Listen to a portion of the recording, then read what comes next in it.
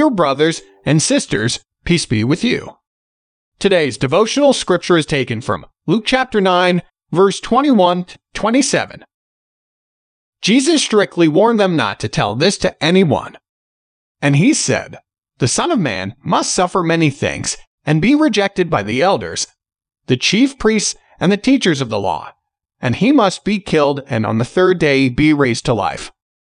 Then he said to them all, "Whoever wants to be my disciple must deny themselves and take up their cross daily and follow me. For whoever wants to save their life will lose it, but whoever loses their life for me will save it.